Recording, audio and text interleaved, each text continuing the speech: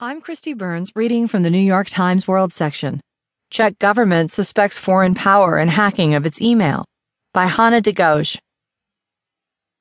A state-light actor infiltrated the Czech foreign ministry and hacked emails belonging to the foreign minister and dozens of his colleagues in a manner similar to the breach of the Democratic National Committee servers, the minister announced Tuesday. The announcement immediately raised fears across Central Europe of potential interference by Russia, which the U.S. government